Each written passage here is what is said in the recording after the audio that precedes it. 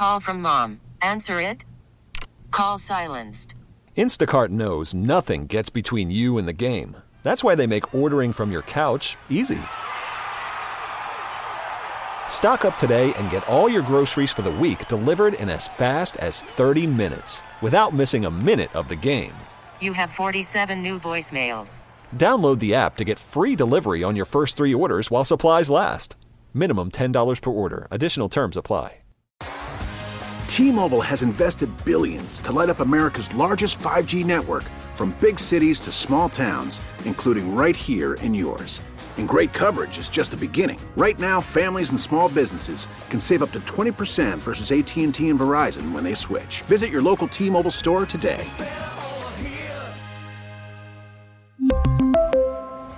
Plan savings with 3 lines of T-Mobile Essentials versus comparable available plans. Plan features and taxes and fees may vary. This is the WCBS 880 Morning News Roundup. With 25,000 National Guard troops keeping the peace today, we expect a peaceful transfer of power at high noon.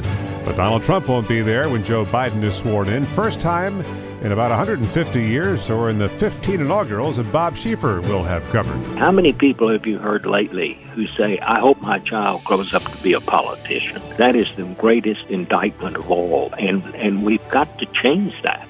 Inauguration Day brings stepped-up security at Trump Tower, but few businesses are boarded up. I'm Marla Diamond in Midtown. Tomorrow may bring the last day of the vaccine supply in the city.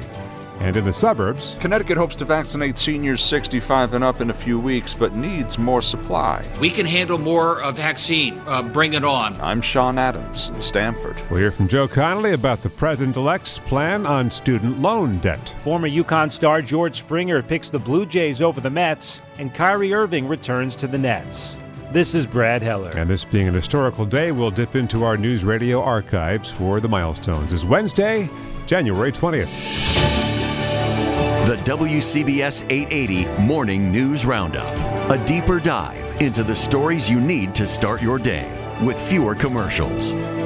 Good morning. Nice to have you with us. I'm Wayne Cabot. Here we are on the 20th of January, an important day in the calendar in U.S. history for much of U.S. history, with the inauguration on January 20th. As far as the weather for today around here, well, we've got some snow coming down in some of the hills, nothing heavy. It's mostly atmospheric snow around the New York City area, but it may have an impact on our weather early this morning, and just a blustery kind of January day, wind chills in the 20s. Today is the day the duly elected 46th President of the United States, Joe Biden, will take office, and change is already in the air. In his first hours as president, he plans to sign 15 executive actions reversing Trump policies on climate, on immigration, on COVID. But he will do this under a cloud of suspicion and vitriol from a large segment of those who did not vote for Joe Biden and do not recognize his legitimacy as president, a notion cemented by the absence of Donald Trump. By then, he'll be at Mar-a-Lago. This is profound to veteran CBS News correspondent Bob Schieffer, for whom today will mark 15 inaugurations, and I think at every one where I was a correspondent, at one point I said, and now we come to the thing that we take for granted, but is so unusual in the world. One president is going to leave, and another one is going to shake his hand and take the oath of office, and we'll have this peaceful transition of power. And I would always say that is something we sometimes forget. We really ought to be proud of that because it's so unusual in this world. And this time it's going to be very, very different from that. Joe Biden's inaugural speech, which you can hear live at noon here on WCBS, will directly address those 2/3 of registered Republicans who, according to polls, do not consider the Biden election to be legit. And Bob Schieffer was asked by his hometown radio station, KRLD, in Houston. Can you recall another time in recent history when that message has been as crucial as it is now? Absolutely not. And, I speak with some experience on this. This will be my 15th inaugural, but never have I seen anything like this, and never has it been more important for us to somehow come together. I mean, I think one thing we can we can do here, if I were to offer any advice, we've got to start talking about people on the other side not being our enemies, but being our opponents. And we have to reflect on, a disagreement over politics does not mean a difference in principle. And those are the kinds of things. And I think you're going to hear Biden talk about things like that, but never has it been more important for us to start feeling and finding out ways that we can at least begin talking to one another. He was on the air in Dallas. Thank you, Steve Scott, out there in the newsroom, for your eagle ears. Bob Schieffer there acknowledging the divide not just in our body politic, but in our families and among our friends, a chill in our relationships, even a Cold War. To keep the peace today, there will be a police presence, not just at the Capitol, but here as well. Marla Diamond is outside Trump Tower. Marla, good morning. What is the scene this morning? There is extra security here at Trump Tower, Wayne, but we are not seeing stores boarded up as we did Election Day and in the days after, when civil unrest was expected but never materialized. Because the threats received surrounding Inauguration Day were at state capitals, security has been stepped up in Albany, and Governor Cuomo has decided to stay in New York, canceling plans to travel to Washington today for Joe Biden's swearing in.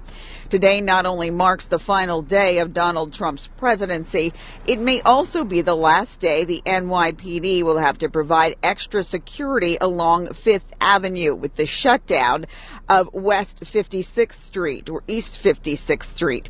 In a statement to NBC, the NYPD said after Inauguration Day, we will reevaluate our security posture. A senior law enforcement official says they will work with the Secret Service to reduce their footprint and manpower around Trump Tower.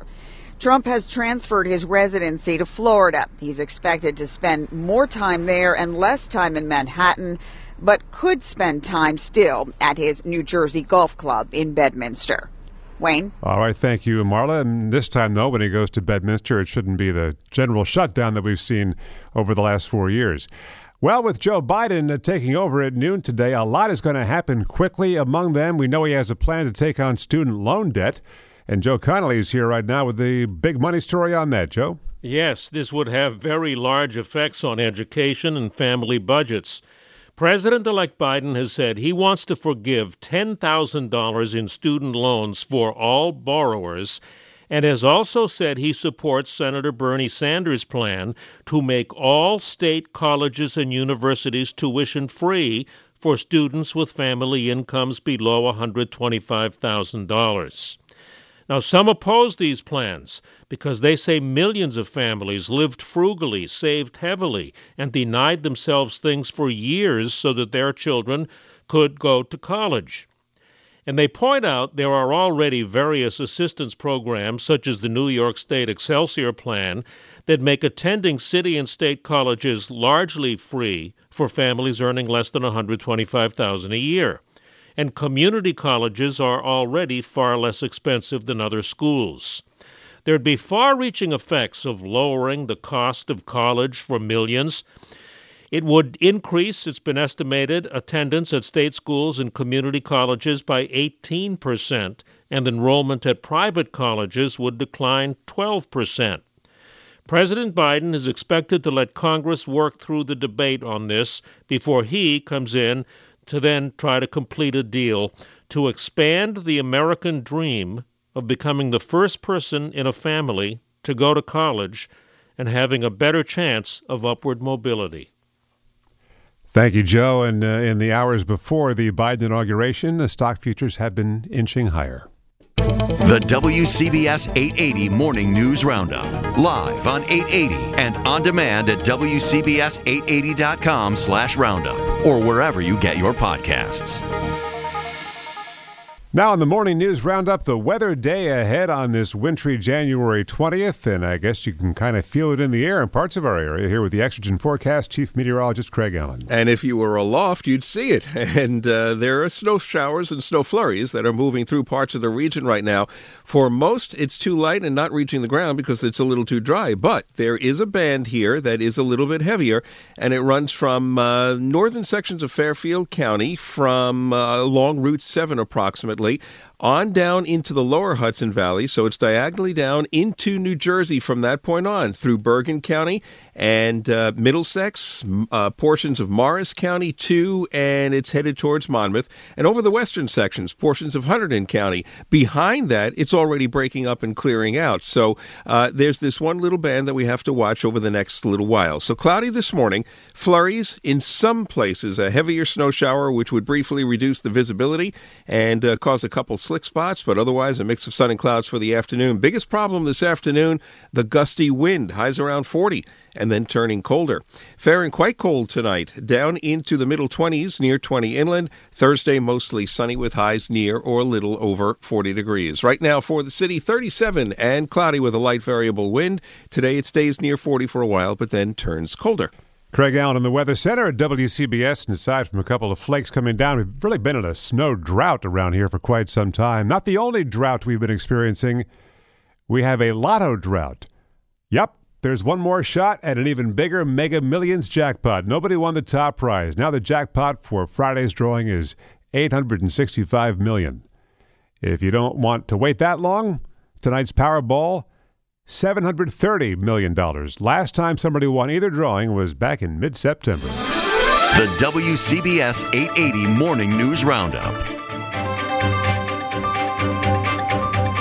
Yeah, we keep hearing these stories about the vaccine running out, and our most vulnerable, the elderly, are the ones most likely to succumb to COVID, and yet getting those shots out is seeming more distant all the time. Let's get the latest now from what the 75-plus crowd is hearing in Connecticut. Here's WCBS's Sean Adams. Sean? Well, just like every other state, Connecticut is making do with the limited supply of COVID vaccine from the federal government. At present, seniors 75 and up are getting their shots here in Connecticut. COVID claims the most lives in that population. Governor Lamont is looking forward. He hopes to expand eligibility soon. But right now, it looks like we're going to be able to open the lens and allow people 65 and above probably in a couple of weeks. We'll give you a clear indication on that in the next 10 days. That's what our intent is going forward. However, much depends on shipments of doses from the federal government. That could accelerate if we got more vaccines from the federal government. Estimated schedule moving forward, people in prison, shelters, group homes, they will be vaccinated concurrently with the 65 and up group. Frontline essential workers, like teachers, they'd be up next, perhaps end of February, early March. Phase 2, everybody else, early June. Wayne? Sean, it sounds like Connecticut, and you've been covering all over the area, northern suburbs. Sounds like Connecticut really has its act together more than most. Well, you know, if you look at just the sheer numbers, the population is smaller, so it seems that might be on Connecticut's side. And early on, what Connecticut did was it went out, it fanned out. They brought the vaccine to the senior centers and to the assisted living facilities, and that's how they attacked it early on. So it seems that that population is getting the shot. So we're going to have to see what happens moving forward, because if you don't have the doses, you can't give the shots. So Connecticut's in the same boat as everybody else here as well. Yep, you said that right, Sean. Thank you. It's the WCBS Morning News Roundup. It was, as we know, an eventful Tuesday for the Mets, who fired the general manager, and then Brad Heller. Well, they missed out on one of the most coveted free agents. Yeah, George Springer, the Connecticut native and former UConn star, picking the Toronto Blue Jays over the Mets, reportedly 6 years and $150 million. MLB.com says the Mets' biggest offer was $125 million, so now they'll pivot to other options in the outfield, just like they will in the front office without Jared Porter. Sandy Alderson said yesterday he was shocked to learn about the ESPN story that detailed the unsolicited text messages and images that Porter sent to a female reporter 5 years ago. Sandy said the short-term plan is to not fill that position. We're on a certain trajectory, I think a successful one to this point.